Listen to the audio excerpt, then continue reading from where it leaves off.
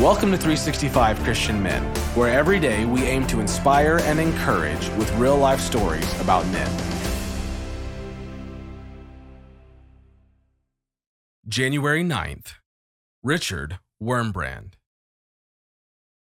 In his younger years, Wurmbrandt was an atheist. He prayed, "God, I know surely that you do not exist. But if perchance you exist, which I can test, it is not my duty to believe in you.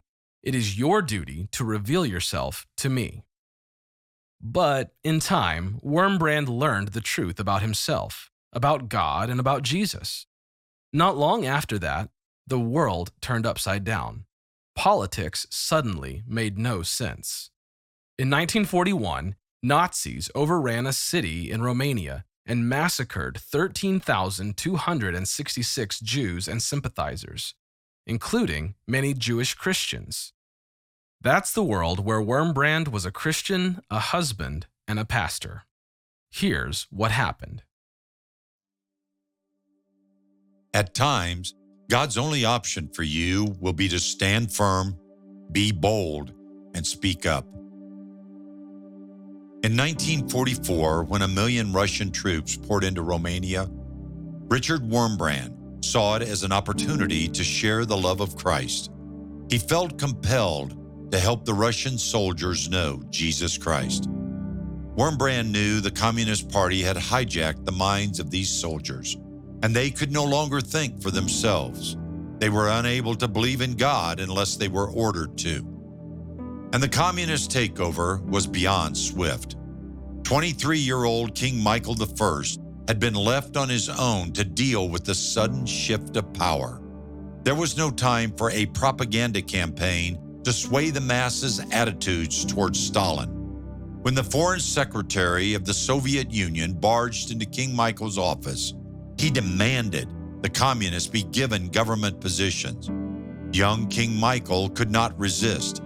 Communists muscled their way into the Romanian government while war-weary American and British forces finished off the Nazis in Europe. Once police and military power in Romania had been dismantled, the overthrow was complete.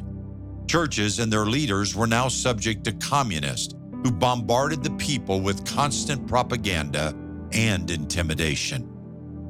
Knowing Romanians had strong interest in religion, the communists sought to consolidate power by gaining the support of all the different Christian denominational leaders.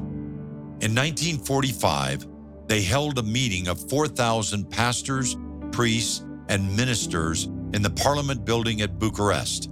Stalin was the honorary president of this so-called Congress of Cults. As a pastor, Wurmbrandt was required to attend.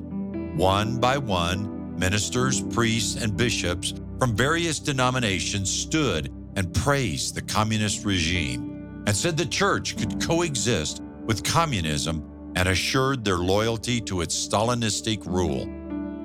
Richard's wife, Sabina, told him, "Stand up and wash away this shame from the face of Christ." In her eyes, they were spitting on Jesus. "If I do, you'll lose your husband," Richard said. "I do not wish to have a coward for a husband," she answered. There was no turning back.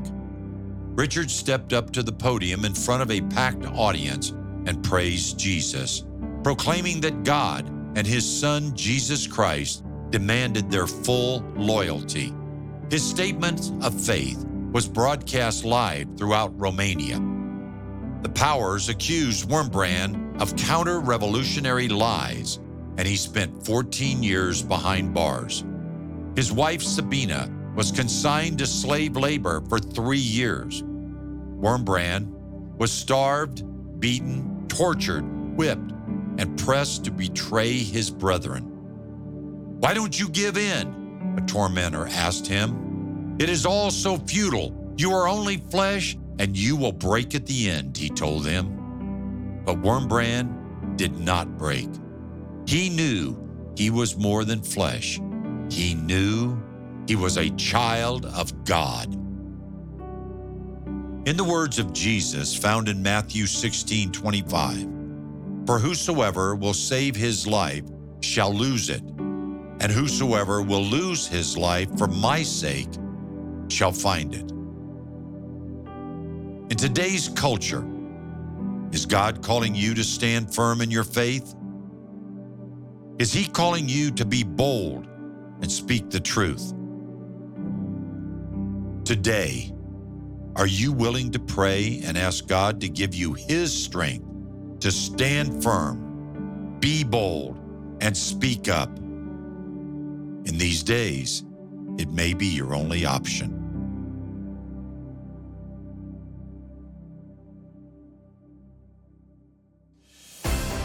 Thank you for listening to today's story.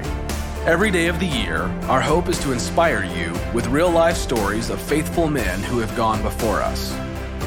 Hebrews 12:1 says, "Therefore, since we are surrounded by so great a cloud of witnesses, let us lay aside every weight and the sin that so easily ensnares us. Let us run with endurance the race that is set before us." Join us tomorrow for another story at 365christianmen.com.